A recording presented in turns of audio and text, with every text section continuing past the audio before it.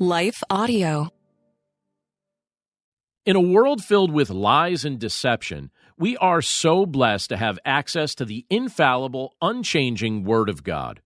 His Word gives us accurate and true guidance that doesn't change or leave us in a bad place like the counsel we hear from other sources often does. Before we read the truth found in today's passage, let's pause for a quick message from the sponsors of today's episode. Then we'll dig into the Scriptures together.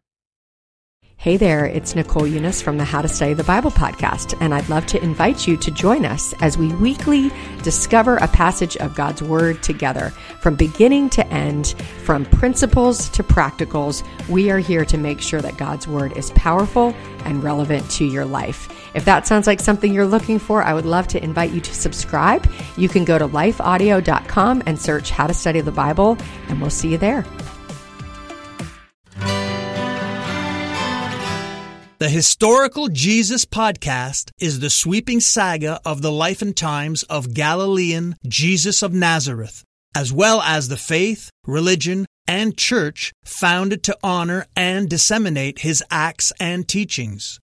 Join me, Mark Vinette, on this fascinating journey through time, exploring the many great works of Christian theology, literature, architecture, music, and art inspired by the words and deeds of Jesus Christ.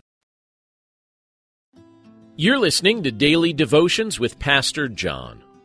I'm John Stange, and today's devotion is inspired by 1 John chapter 5, verse 12, which says, "Whoever has the Son has life.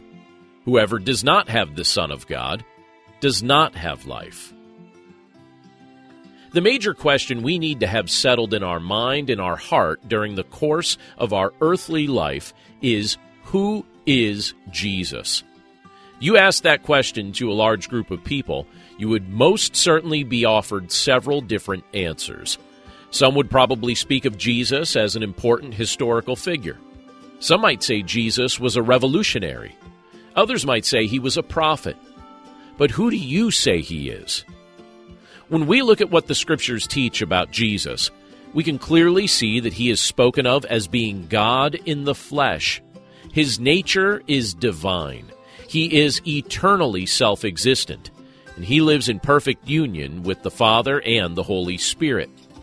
All creation was spoken into existence by his powerful word, and at present he continues to sustain what he has created. It's Christ's desire that we live. He wants us to experience new life. He wants to bless us with eternal life. He makes this offer to mankind, but only some accept this gift. Yet for those who will trust in him, Jesus grants the blessing of eternal life in his presence. Before knowing him, we were dead in our trespasses and sins. But once we come to faith in Jesus, the Son of God, we are blessed with true life from the very source and sustainer of life. Let's pray. Lord, we thank you for your word, and we thank you for the privilege that it is to be able to look at this portion of Scripture today from the book of 1 John. And Lord, throughout the course of our days, we find ourselves very much concerned for our life. We want to have a healthy life. We want to have an enjoyable life. We want to have a valued life. And this world makes all kinds of promises to us about how that can be obtained.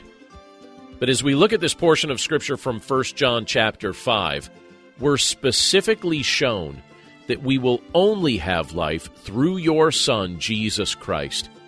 You tell us in your word that whoever has the Son has life, and whoever does not have the Son of God does not have life. You want us to have eternal life. You want us to have abundant life. But that life cannot be found through anything or anyone else other than your Son, Jesus Christ. So, Father, we pray that we would take this portion of Scripture to heart. We pray that we would understand what you're communicating to us here. We pray that we would recognize that your Son is one with you, that he lives in perfect union with you and with the Holy Spirit, that all creation was spoken into existence by your Son, and that he's sustaining what he's created.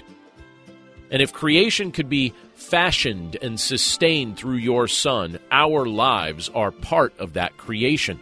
And we find our sustaining life in your Son as well. So, Father, thank you for what you reveal to us in this portion of your word. And we pray that we would take it to heart, recognizing that we will never find the life that we truly need if we reject your Son. But if we trust in your Son, Jesus Christ, we'll be granted abundant and eternal life that begins right now. We thank you, Lord, for this teaching from your word today, and we pray this all in Jesus' name. Amen. Is life feeling chaotic? I get it. I'm Rachel Wojo, host of the Untangling Life podcast. Don't miss the passionate encouragement and faith-based resources you need to help you clear your head and calm your heart. As Shell says, it feels like Rachel always knows what I need to hear. She keeps it real and is so humble. Her podcast is just the cherry on top. Enjoy Untangling Life with Rachel Wojo on lifeaudio.com or your favorite podcast app now.